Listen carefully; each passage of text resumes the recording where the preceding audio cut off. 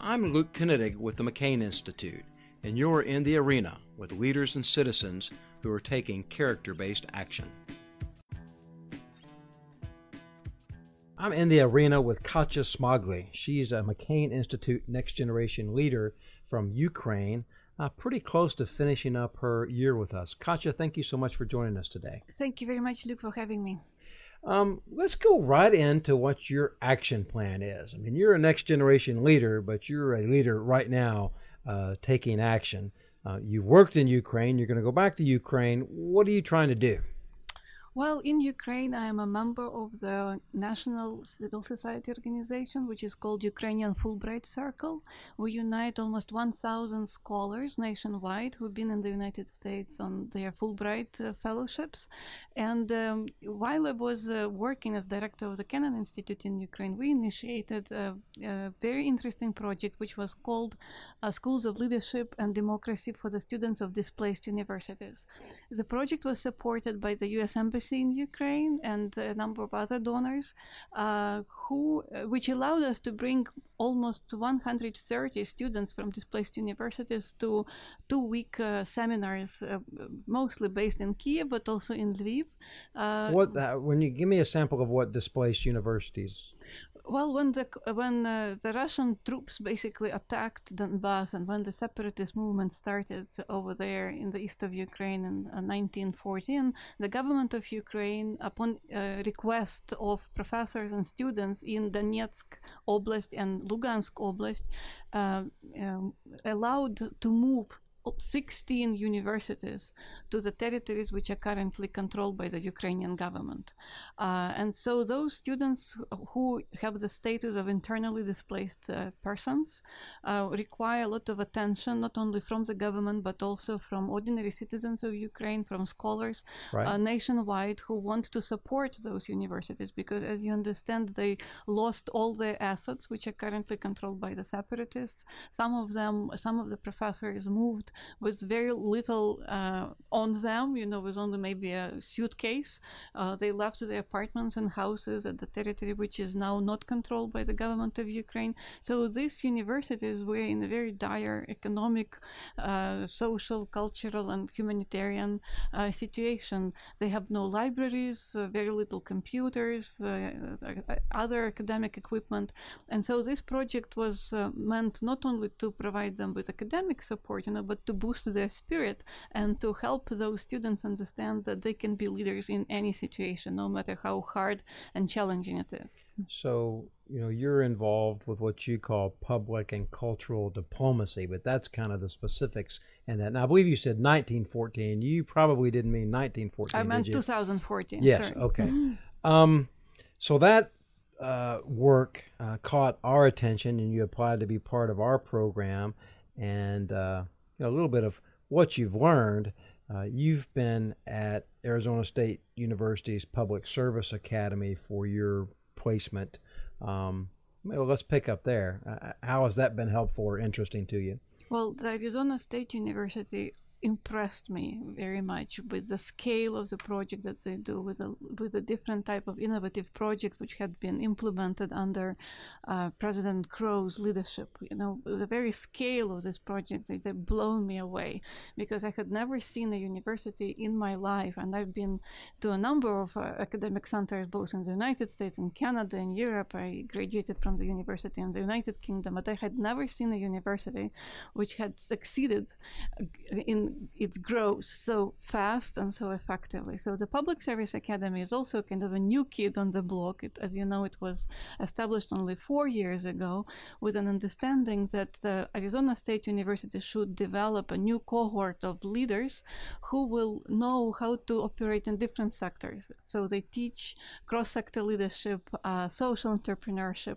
other courses which boost students' understanding that they are citizens of this country country, and no matter what they do in their professional life, they should always be ready to step up to keep America strong and its institution viable. Well, you can tell from your response you've immersed yourself in the Public Service Academy, but what did that kind of look like day to day? Did you go to different classes, work with the leadership? Well, my primary task was to understand how to set up a similar program in Ukraine upon my return. So I had to study all the components which are currently in place. Those as an academic component, I looked at all the courses that are being taught to the students of Public Service Academy. Then I looked at the internship component, because over the 4 years of their studies within PSA, students take 3 internships in 3 sectors, which is a nonprofit sector, government sector, and business sector.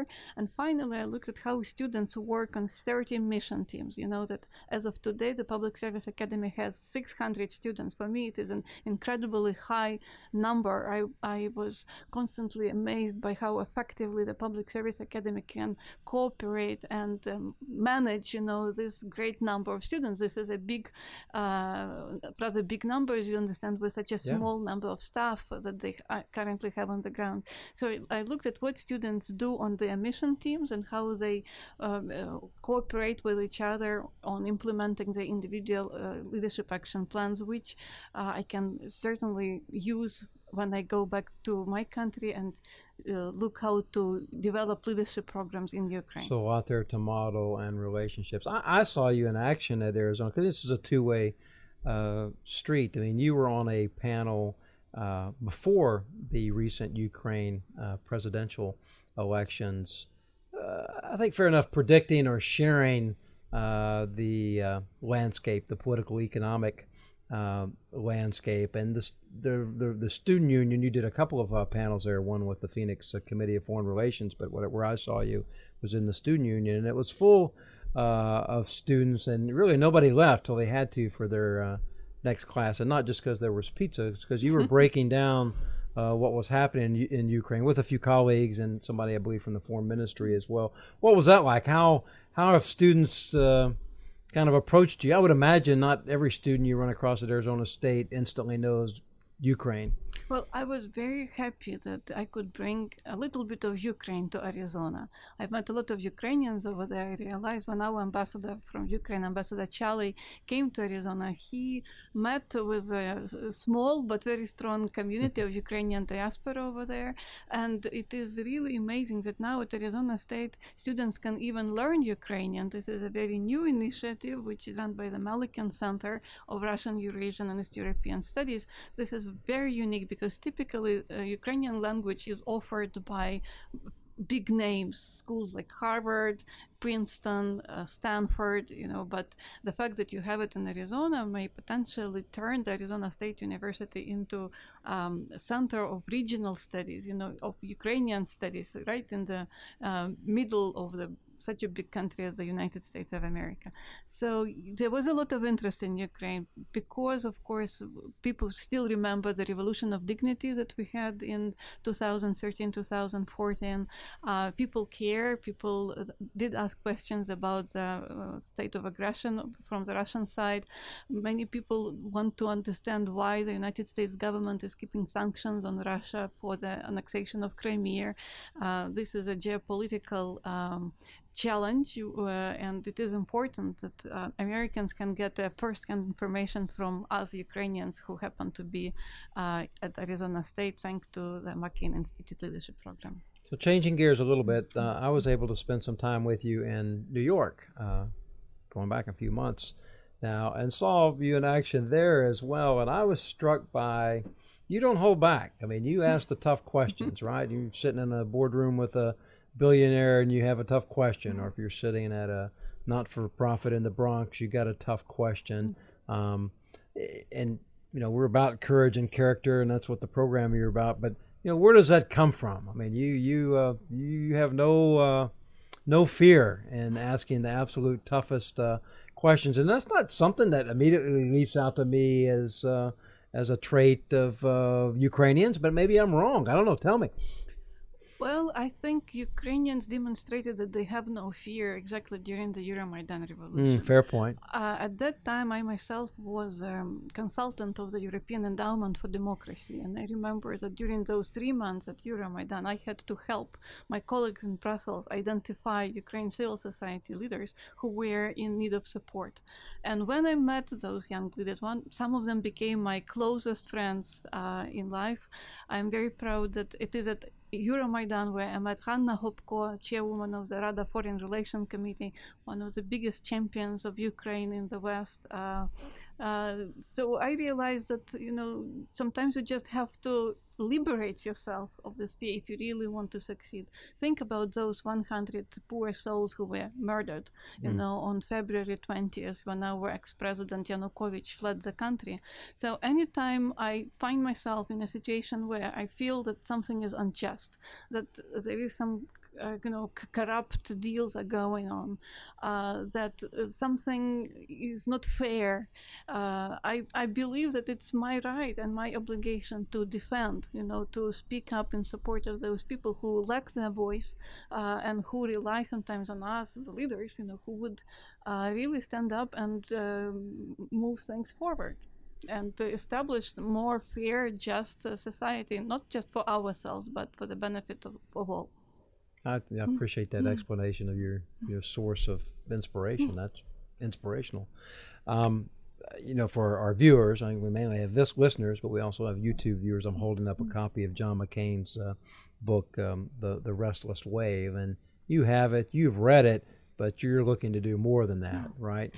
Yes, I want to translate this book, and I hope that, again, our partners, the U.S. Embassy in Ukraine, will support the translation. This would be the first in a long series of leadership books that I hope to translate in the last 10 years. I plan long term. Right. So I want this book to be kind of inauguration of the bigger publication project. John McCain has included a chapter in this book which directly relates to Ukraine. He remembers his visits to Ukraine during Euromaidan, although he'd been to Ukraine even earlier than that. I remember sitting in the same room with him immediately after the Orange Revolution in 2005, when he came with a big senatorial delegation, which also included at that time Senator Clinton, Hillary Clinton, right. And I at that time worked at the U.S. Embassy and interpreted the meeting with the then Prime Minister Tymoshenko. So I was already inspired by John McCain when I saw him in person in Ukraine. But here he talks about something much more dramatic, because he remembers his experience meeting with Euromaidan protesters at the Maidan Square in Kiev. He remembers his meetings with the opposition leaders, who later became one of them was our ex-president Petro Poroshenko, Kiev Mayor Klitschko, and he provides a very honest analysis and evaluation of actions of aggressor state, Russia, the actions of Vladimir Putin and personally, who violate blatantly international order. He talks here about Georgia, he talks here about Ukraine, and I believe that if we translate this book, it will send a very strong signal to Ukrainians once again that in John McCain they had a very strong supporter in the United States, and that his efforts, his deeds should not be forgotten, that this should stay as a memory, as his legacy has to be promoted. Oh, that seems super worthwhile. Maybe we can have a moment of cultural diplomacy and education right now. This was a best-selling book. Do best-selling books in America, not as a matter of course, get translated in Ukraine, or not necessarily, or? Not necessarily. I see that right now Ukrainians tend to translate more self-study books, like how to manage your time effectively, even how to find a husband, Seven Habits of Highly Effective People. No, this is not an easy read. This book would require from Ukrainians the knowledge of certain background, because here you go deeper in the U.S. political system and the U.S. governmental system. It is a big part of this book is devoted to the 2008 presidential election campaign. So this is a scholarly book in a way, because you have to have a lot of academic and historical background to fully appreciate, the honesty with which Senator McCain describes and talks about certain things which are related to the U.S. domestic affairs. Yeah, I guess it just strikes me. Information, knowledge. I think to me it's important for Americans to learn, follow, understand what's happening in Ukraine and that region. And many people get small doses of it. And I guess it goes the other way around too. If you're sitting in Ukraine, it's important for you to know and understand and keep up with the U.S. So I guess my point in that is, how do you make that flow of information and knowledge stronger and more meaningful? Or is that's kind of your work, isn't it? All we can do is to foster public debate, meetings, communication, between peers. If the book will sit on a shelf, it will be a product in itself. For the book to come into life, it has to be discussed, it has to be read loud, and it has to be referenced, and and some points have to be checked. So I'm really glad that Ukrainians who remember Senator McCain's legacy, that they don't only name streets in his honor. The Kyiv Municipal Council has just recently named a street after Senator McCain in downtown Kyiv, that they also open libraries like this project in Dnipro, where we will have a platform, we will have a public hub, where these things can be discussed. And as soon as this book is translated, we will also take it to Dnipro, we'll take it to Mariupol, we'll take it to Shirokino, which Senator McCain visited just before the Christmas Eve of 2015, I believe, right? When he visited it together with Senator Graham. We will take it to many other places to make sure, that the ideas of character-driven and ethical leadership are widely understood and appreciated by Ukrainians, especially young Ukrainians. So you have a plan of action. You're taking action. You're continuing to move out. Your next generation, but you've arrived as a leader now. What advice would you have to someone that wants to kind of keep up along the same lines? Someone that listens to this and says, I want to keep up with Ukraine, or this type of action, or take some step towards being more informed or helpful or active on this front. What's your advice? Well, the first is probably have no fear. Go for it if you feel that you have something to say, that you have something to do, that something matters to you personally. Read good books, because in our age of digital diplomacy, for information flow, sometimes it's very difficult to really appreciate the value of information. The world of fake news, is growing day after day. So, and I believe that only good books can allow us to really stay on track and to differentiate between false narratives and true narratives. And of course, be a very hard-working person, because nothing comes for free. Everything you have to earn. And be a good planner, be a good action plan designer, because otherwise your day will be a complete mess. And the day after day, the bigger long-term projects come into life. Katja, thank you for being in the arena. We look forward to keeping up with you and seeing how you progress on your plans and your leadership. Thank you very much, Luke. It was a real pleasure talking to you. This podcast is produced by Patrick McCann and Justin Kessler. If you like what you hear, please subscribe, tell your friends, or leave a review.